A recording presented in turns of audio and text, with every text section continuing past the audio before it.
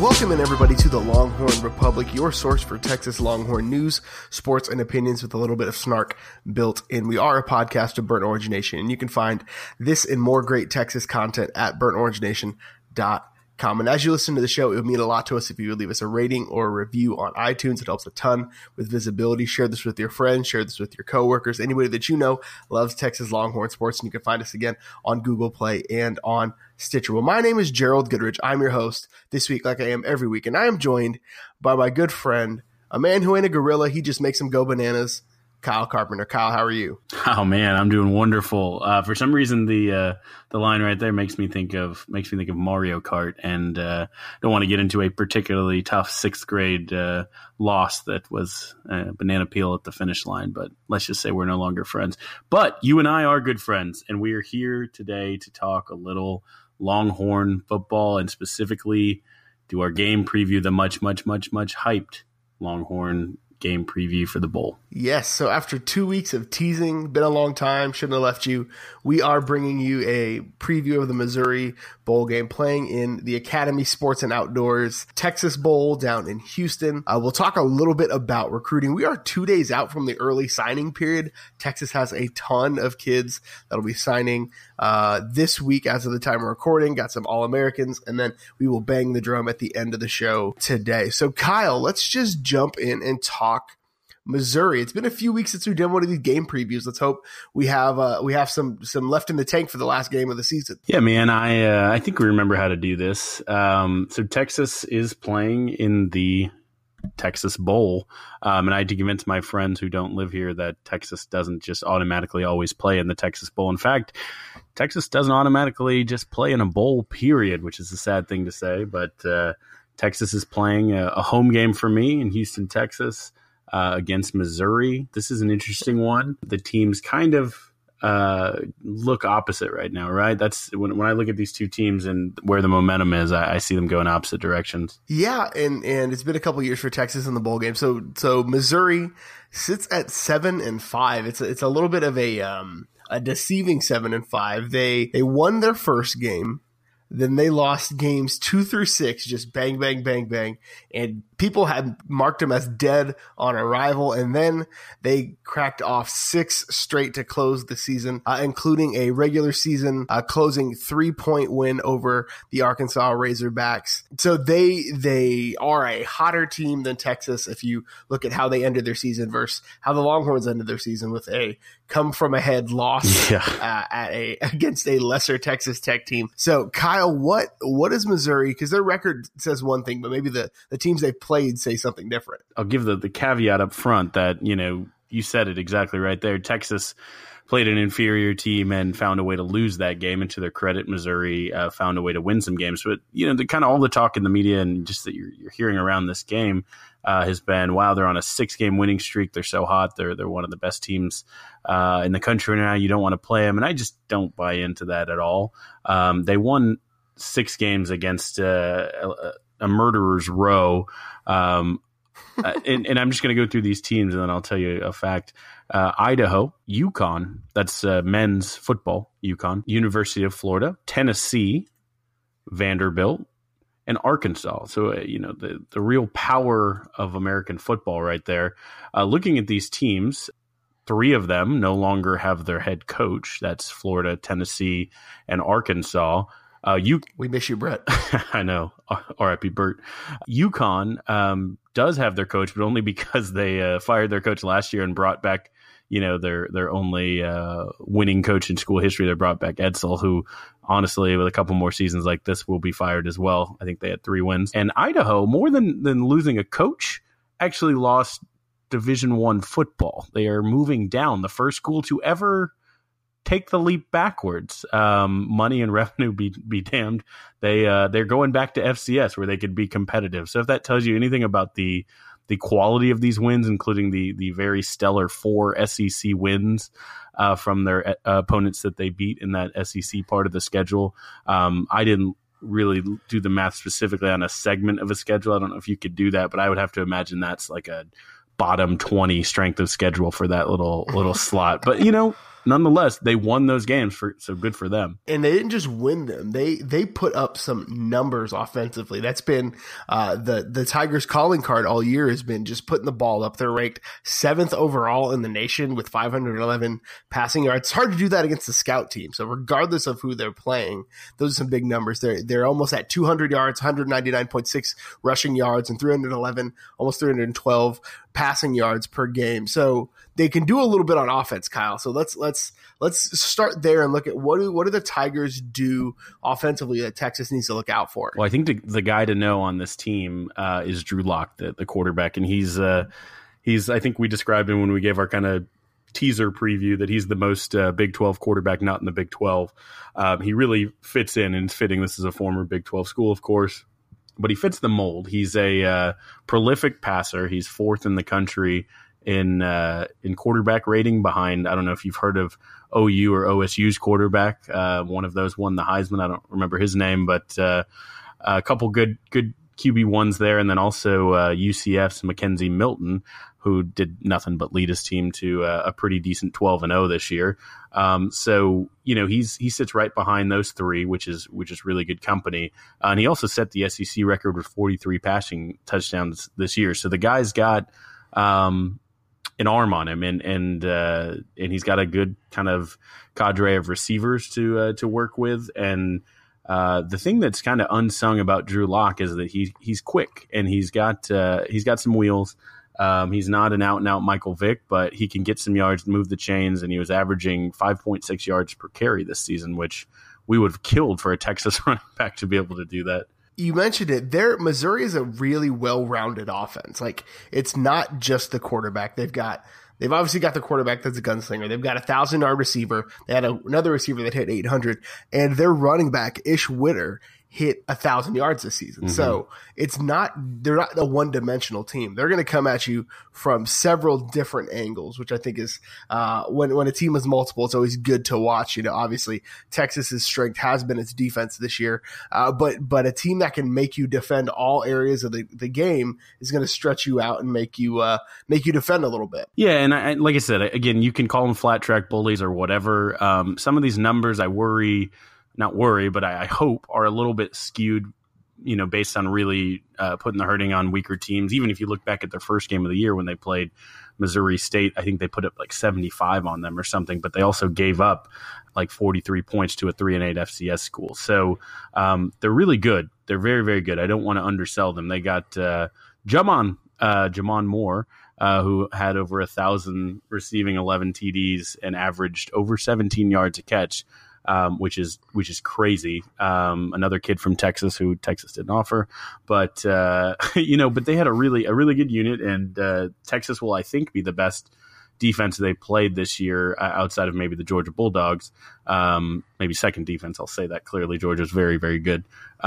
So I mean that's going to be an interesting look, that matchup. Texas will get into the defense in a little bit, but this is a big time, big play offense that basically runs 4 verts, or, like a 13-year-old playing NFL blitz just calls da bomb. They are going to go deep whenever they get the chance. So it should make for good, entertaining football, if nothing else. You know what? Don't hate on my NFL blitz strategy. I still rock the arcade. And I think we can't pass over it without saying that their offensive coordinator, Josh Heupel, is no longer with the team. He has been named the head coach of the Central Florida Knights. So I don't believe he'll be coaching them for the bowl game. So he will not be around. He will take over a 12-0 team as their coach heads to Nebraska. Yeah, and Scott Frost was named the coach of the year just, I think, today for that effort. But nonetheless, currently Josh Heupel is the named head coach of the team with the best record in the country. So, no big deal. Just coached the number 10 scoring offense, and then also is currently the coach of the undefeated and best record team in the country. So way to go, Josh Heupel. So moving on to the defense, the Tigers, you called their quarterback the most Big 12 quarterback not in the Big 12. Missouri may be the most Big 12 team not in the Big 12 because they put up some ridiculous offensive numbers and they do not play much defense. Honestly, I think it would be more fitting if Texas was in the SEC and Missouri played in the Big 12 looking at strengths v weaknesses, but we'll talk about that later. But the Missouri defense is not a very stout unit. So Kyle, what does that look like heading into not Saturday, but Wednesday? Well, let me just say this right here. You heard it first right here, folks, on the Longhorn Republic pod. Breaking news: Texas to the SEC. You heard it here first. Just want to call this an exclusive. Texas to the SEC. Don't put that evil on me, Ricky Bobby. No, you're right though. It's interesting when the Big 12 and SEC play, and they often meet in this bowl game. It's usually the script is flipped. Texas plays kind of the grinded out on offense, hope to get something, maybe get some points from defense or special teams, and play some shutdown football. Missouri tries to get their offense back on the field, I would say, is their strategy of defense, which, OU did to the great success to make the college football playoff. So it is a interesting but at times viable strategy. But they're an interesting team. I think this is why I say they're going to be fun. Explosive plays are going to be all over the place, assuming Texas can take the opportunities and carpe those DMs. But yeah, I mean, Missouri gave up 13 plays of more than 50 yards this season. That's a lot, and they also led the nation themselves in plays of 50 yards with 22. So big chunks of offense on both sides of the field. They're giving up tons of explosive plays. They're passing defense is paltry. It's going to be very interesting when we talk kind of what the Texas offense can do facing up against this, because I think maybe potentially there might be some chance for some matchup advantage there. But I mean, again, we'll see. We've been saying that a lot of weeks in a lot of these podcasts, and it hasn't always materialized. But I really do think that this is an opportunity for that side of the ball, for that unit. Where the Texas defense, will talk about, what resources they have available. But for the Texas offense, getting to play this Missouri defense, it could be pretty good. Again, just by the numbers, number 88th in total defense, number 108th in passing, 94th in scoring. It's all there for the taking. You look at Missouri's numbers, and I was doing some research, and I looked at their offensive stats, and I was like, holy Moses, like these guys will light up the scoreboard. And then I looked at their defensive statistics, and I said, oh, that's why they have to light up the scoreboard, because they would be the Cleveland Browns if they would not if they could not put points up. Because again, when you're giving up 32 points a game, the only way you can come up with W's is to put up 33, and they're averaging almost 40 points per game. So that's the making of a not very good football team. And I think Texas has to take advantage of this. They've got the opportunity to send these seniors out on a winning season with a winning note. The seniors that are playing, and the guys that are leaving that are playing, but they have the opportunity to go 7-6 for the first time in 3 years. So I think if they can figure out the offense, and they've had a month to do it, like it's been, by the time that they kick off, it will have been a month and a day, basically. Their last game of the year was, I believe, on the 25th or the 26th, and this kickoff is on the 27th. So they will have a month to figure it out. So hopefully they can get something together. However, there are some big names that have already said they will not be playing in that game, both on the defense and on the offensive side of the ball. So Deshaun Elliott, we know, declared early he will be going pro. He will not be playing in the bowl game as well. Malik has been battling some turf toe issues. He hasn't really made a decision about his professional future, or at least that's what he's saying. So I'm not sure what that looks like, but he doesn't seem to be moving in a positive direction as far as playing in the bowl game. Offensively, two big pieces. Connor Williams signed with Drew Rosenhaus, this morning at the time of recording. So he's going to be foregoing his bowl game. And then Chris Warren III is transferring out and will not be playing in the bowl game. So four kind of big chunks missing. So let's start. We got to talk about Missouri defense. Let's talk about the Texas offense. So what does the Texas offense look like missing both of the CWs on in the Texas Bowl?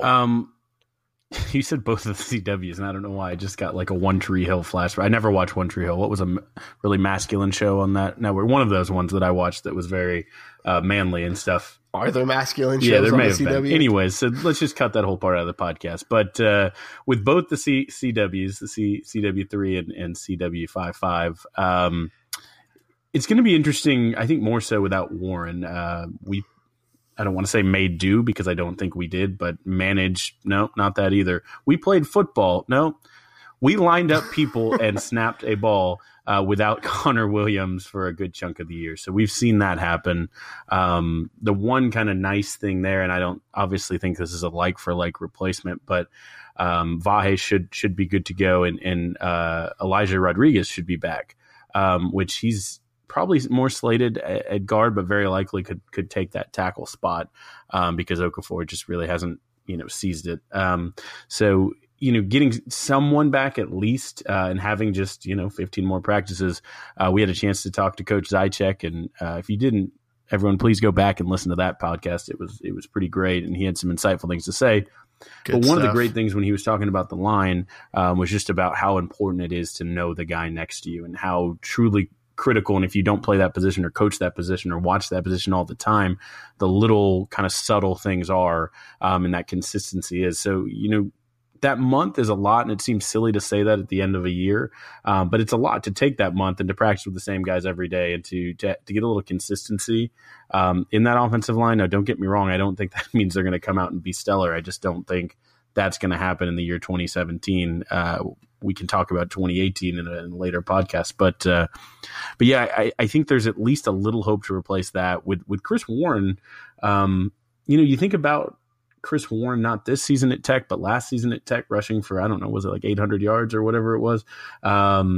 He could have been, he had that potential, but it was almost like this year we never saw it. We've talked at length about why that could be and why he's no longer at the program. Truly the last couple games, is it going to be that much of a difference to not have Chris Warren? The one big difference I will say is his hands out of the backfield saved the quarterback's bacon a few times. Now, I will say he looked a little lazy on some blocks. He looked a little lazy on some play fakes. I think, we've talked before about, what the rumors are about why he didn't see as much playing time, why he was inconsistent. That's neither here nor there. We have zero inside information. So that is all secondhand. But Texas will definitely miss him in that kind of wheel route that Texas fans are all familiar with, because that's the play that beat them against OU. That tight end out of the backfield wheel route situation that Chris Warren, for all the faults that the fans on Twitter found about him, the kid catching the ball out of the backfield, getting in open space and putting a hammer on somebody, he was good at it. So I think that is that's a big loss for Texas. And again, at a position where there's paper thin, tight end has not been kind to the Longhorns in the recent years, and they take yet another hit to their tight end depth before the bowl game. So offensively, we've lost some soldiers there. Defensively, the biggest name probably in that secondary on that defense, Deshaun Elliott not going to be there, and then again potentially Malik may not play. No word on the turf toe, what that looks like. I know turf toe is a nagging injury. It could be tough. It could also just be, I don't know what my decision is, so I'm giving you an excuse as to why I'm not practicing. Either way, could be one of the two. I am not making any sort of conjecture because, again, I don't have any inside sources on that. But what does this defense look like without those two guys on Wednesday? Yeah, I didn't want to be a conspiracy theorist, but I definitely feel like Malik's very fortuitous turf toe is interesting. I'm of the opinion that it probably is just I love Texas. I'm going to be right there cheering you guys on the sideline because, my toe and all, but I love Texas. And it's a nice way to save face and kind of exit as the hero still. So maybe I'm wrong, but I don't know. But it is interesting, when I was kind of thinking about this originally, I was thinking, wow, they're without really probably their three best defenders this year, with Holton Hill also out. But we kind of got a chance to see that. And we got a chance to see how the defensive rotations shifted without him. The issue is then you take out number one and number two out of that secondary. And now with Deshaun, I think tactically what you're going to see is you're going to see PJ Locke go back. He's going to be playing deep safety, which might be good for him. I mean, the talk all year was PJ Locke should be the world's best nickelback. He had all the promise. He was ready to take the next step. He kind of, if potential is a zero-sum game, as we've joked about, I think Deshaun and Holden sapped all of his and Boyd's. But maybe without them there, it's their chance to raise up. But yeah, he really didn't take a step up at that nickel position. So this could be a little bit of a preview for next year, playing next to Brandon Jones at the other safety position. This could be a preview for what we're going to see. And if he shows out good, then that makes us feel a little bit better heading in. I don't think he has the ball hawking tendencies that Elliott had. I don't know if he's going to have turnovers. I'd love to be proved wrong, but I think he's a hitter. He's pretty good in coverage. He can do a lot of things. He's flexible from that position. So that's going to be interesting. It also moves a couple guys up. You might see Jason Hall getting to just hit people, which Jason Hall's really good at hitting people. And you'll see Davis getting in there. And when he was best was being close to the line, kind of blowing up bubble screens and being a physical presence in there. So I think it does kind of let some people slot into positions of strength. But it doesn't necessarily give us the depth and the ability, even though we didn't rotate a ton of people that position, but the ability to get in there. I think John Bonney should be back and firing on all cylinders as well. So I assume he'll get some run as well. Ultimately, it's a loss. It's a big loss, but I don't think that having Deshaun ultimately stops that really potent passing attack. I think the thing that we're going to miss is the potential for the big play and the turnover. For sure. And you've got guys like Antoine Davis, Devontae Davis, who played well in their sparing looks toward the end of the season. So I think there are guys that can play, but I don't know if they're playmakers on the caliber of Deshaun. And that's not a knock on anybody. That guy's going to play in the league for several years. So I think it's you lose an NFL caliber talent on a secondary that was kind of showing some cracks and some wear toward the end of the season. It really will show. Thankfully, our man Puna will be playing unless something, crazy happens. Breck Hager will still be around. Gary Johnson still be around. So there are still a lot of killers on that defense in spite of the big missing names. 1+2 that, we could have been having this conversation and it sounded different. One guy who is going to be there who almost wasn't is Todd Orlando. And I think that's big. I think knowing that your coach is there, he's not going anywhere for at least another year, is going to be big for these guys. And you said Puna, and I just want to see one more game of Puna. It was senior night at Tech, and he was the only one who decided to show up, but this is truly his last game. So I'm ready for just like a 9 tackle for loss Puna showing out for the NFL game. I love it. So let's move on quickly. We're going a little long. We told you it was going to be a good Missouri preview. So the early signing period is rapidly approaching at this time of recording. It will be Wednesday, December 20th. So Texas has 12 of its 19 commits are slated to sign on the early signing period, including 5 guys that will be enrolling early. They'll be taking part in spring practices. You've got 2 safeties, BJ Foster and Caden Stearns, who both individually would be the crown jewel of a recruiting class, but the 2 of them together, I believe they're the number 1 and number 3 safeties, and I think they're both top 10 in the great state of Texas. Brennan Eagles, who for the longest time thought was a school, not a player. And then this is the one that's almost the most telling to me. Both quarterbacks, Cameron Rising and Casey Thompson, will be on campus for spring practice. So a lot of competition in the backfield for Texas. So Kyle, let's just talk briefly. What does this mean for the future of Texas? Who does this mean that maybe the coaches are looking at favorably or unfavorably when it goes into spring practice? 12 out of 19. I think Herman said he was looking for maybe 2/3 to possibly even 3/4 of the whole class being in this early period. And it's crazy. This is new to me. I think it's new to everyone, of course, but this early enrollee, early signing period is kind of an interesting develop as in modern, later 2010s college football. You think about Mac Brown in the junior day. We've not been entirely new to the early recruit period. What's interesting to me is what this does for the coaches, right? We've been clamoring for these extra practices, maybe some sarcastically, about, a bowl, no matter if we win or we lose, we get extra practice, we get extra development. It all leads to momentum for next year. But it's pretty tough for that coaching staff getting across the country, especially because we're getting, commits in Utah. We're flying out to LA. We're going to Florida. We're kind of all over the place talking to these kids, making sure the guys who we want to get, we're getting FaceTime with, and the guys who we think we get that last little wrap up kind of pat on the back. Can't wait to see you in Austin in a couple weeks, kid. So Herman's working his butt off, and it'll be interesting to see what his allocation of time has been and what that means for the bowl game, of course. But I think what it says is this is the new era of college football. Texas has the number 2 class according to some rankings. We'll see if that stays, or even if it slips, it's not going to be lower than a top 5 or 6 class. So this is talent. This is future. This is Tom Herman heading into year 2. Tom Herman looking at year 4, 5, and 6.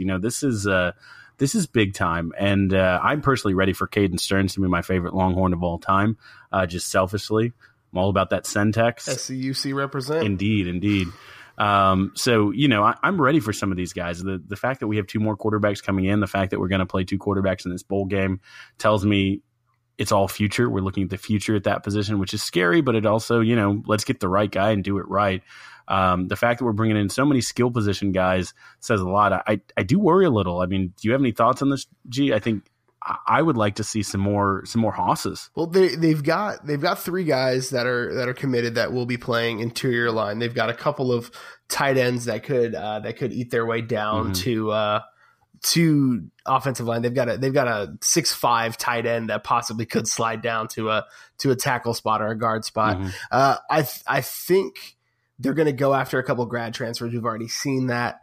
But yeah, it does worry me a bit that Texas seems to keep missing on these interior linemen, because no matter how many skill players, no matter how, godly Casey Thompson is out of the backfield running the zone read, if he can't get the blocks, nothing's going to happen. So I definitely think that is a little problematic for me. I do think the depth problems at offensive line were definitely made worse by injuries this year.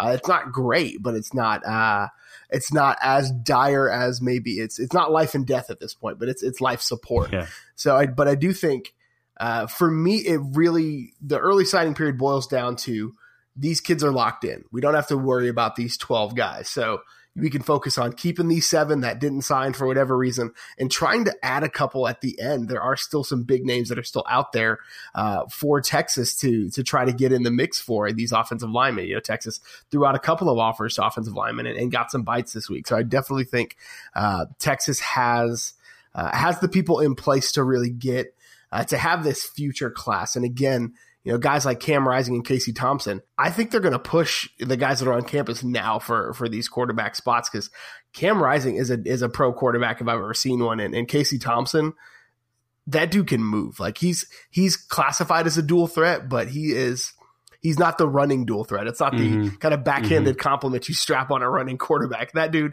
legitimately can beat you with his arm or his legs. So Kyle, we're running short on time this week. So let's jump in and let's bang the drum really quickly. Kyle, what are you banging the drum on this week? So I would like to dedicate my Bang the Drum presented by Fuddruckers. Fuddruckers, America's greatest hamburger. Not yet sponsored, but if you're listening, Fuddruckers, again, we're banging the drum for you and your delicious burgers. I want to bang the drum this week for Texas in bowls and more for a war chant drum. What is that called when you bang the drum when you're heading to war? I want this drum to ward off the evils and to ward off the past. This is called the Texas Bowl. In fact, the Academy Sports and Outdoors Texas Bowl, and it has not fared particularly well for Texas teams. In fact, Texas teams are 0-3 in the past 3 Texas Bowls, and that isn't just UT in the last one they played in, losing to Arkansas very badly. That was Tech. That was A&M. So it's been across the board. They're 4-5 all time, and only got one of those because the inaugural game featured 2 Texas teams. That was TCU versus U of H, and the Big 12 itself is only 3-5 in this game. So it's really not the trend that we want, but it's also the chance to buck that trend. you look at Texas and their last 3 games have all been in the state of Texas. The last 3 bowl games going back to 2012, they played in the Alamo Bowl, which I was at that game, and they won over Oregon State. And then they were in a worse Alamo Bowl where they lost to the other Oregon school 30-7. And then, of course, like I said, lost in the Texas Bowl to Arkansas. So it's 1-2 in the last 2, and it's trending down with 0-2 in the last 2 that they had, and then a couple-year gap. But what that means is it's time for a fresh restart. This is the Tom Herman era. This is the new Longhorns era. It's time to go ahead and start a new bowl streak. So let's win this one and continue on. I love it. Let's use this as a springboard to 2018. So my bang the drum this week is receivers. We've talked about it. I hadn't looked at how bad it was until just right before the show. So Texas this season had 10 players that had double-digit reception numbers. So it's normally not a bad. You spread the ball out, spread offenses, you're slinging it all over the yard. None of those players are averaging more than 61 yards per game. So you've got 10 guys that are hitting up more than 10 receptions a game, and none of them are hitting more than 61 yards per game. The last time Texas had a 1,000-yard receiver, because that's the hallmark of these spread, throw it around the yard teams, was 2014. 2014 flash from the past, John Harris. John Harris from 2014 was the last 1,000-yard receiver Texas had. That kind of came out of nowhere for a lot of people, but you know what? Let's get back to it. Maybe next year, guys like Colin Johnson will be able to crack that threshold. So before we go, we would be remiss if we didn't mention the passing of Texas great Tommy Nobis. He was a true Longhorn legend. He was the first ever draft pick by the Atlanta Falcons, which is a really cool tidbit. Man, he has a number retired in the Ring of Honor. So anytime you go to Darrell K. Royal, you'll see number 60 up there in the rafters. He was a true statesman for the program, and he was just a great guy, great statesman. He was loyal to the Longhorns, loyal to the Falcons. After he played, he was a member of their front office for 4 decades in Atlanta. Yep. So he is not just a Longhorn legend. He's just a legend in and of itself. Yeah, and I remember my dad talking about him. My dad was a linebacker, and just talking about the guys he grew up watching, and Nobis was one of them. That he just he was a kid, and he remembered just unbelievable, couldn't be stopped. And he told me about I think it was the '65 Orange Bowl. We were talking after he passed away, and it was a fourth down goal line stand, and he stopped the Alabama quarterback for what would have been the go ahead score. And I don't know if you remember who the quarterback of that Alabama team was, but I think it was something Namath Joe, maybe Broadway Joe. So you had the small kind of San Antonio quiet, leave it all on the field kid, kind of. Instilling some Texas value, like you said, that is indicative of that Darrell K. Royal era Texas team, and it's a sad day for Longhorn Nation. But like you said, he's in the Ring of Honor. He's always a part of this program, and a guy that we'll all remember forever. Yes, long gone, but not forgotten. Thank you so much for listening into the show again this week. If you like what we do, it would mean a lot if you left us a rating or a review. We got a 5-star review today, so thank you for everyone who has left us a review. We appreciate it. Maybe we'll start reading out people's names, giving them shout outs on the podcast if they leave us 5-star reviews. Maybe we'll start that next week.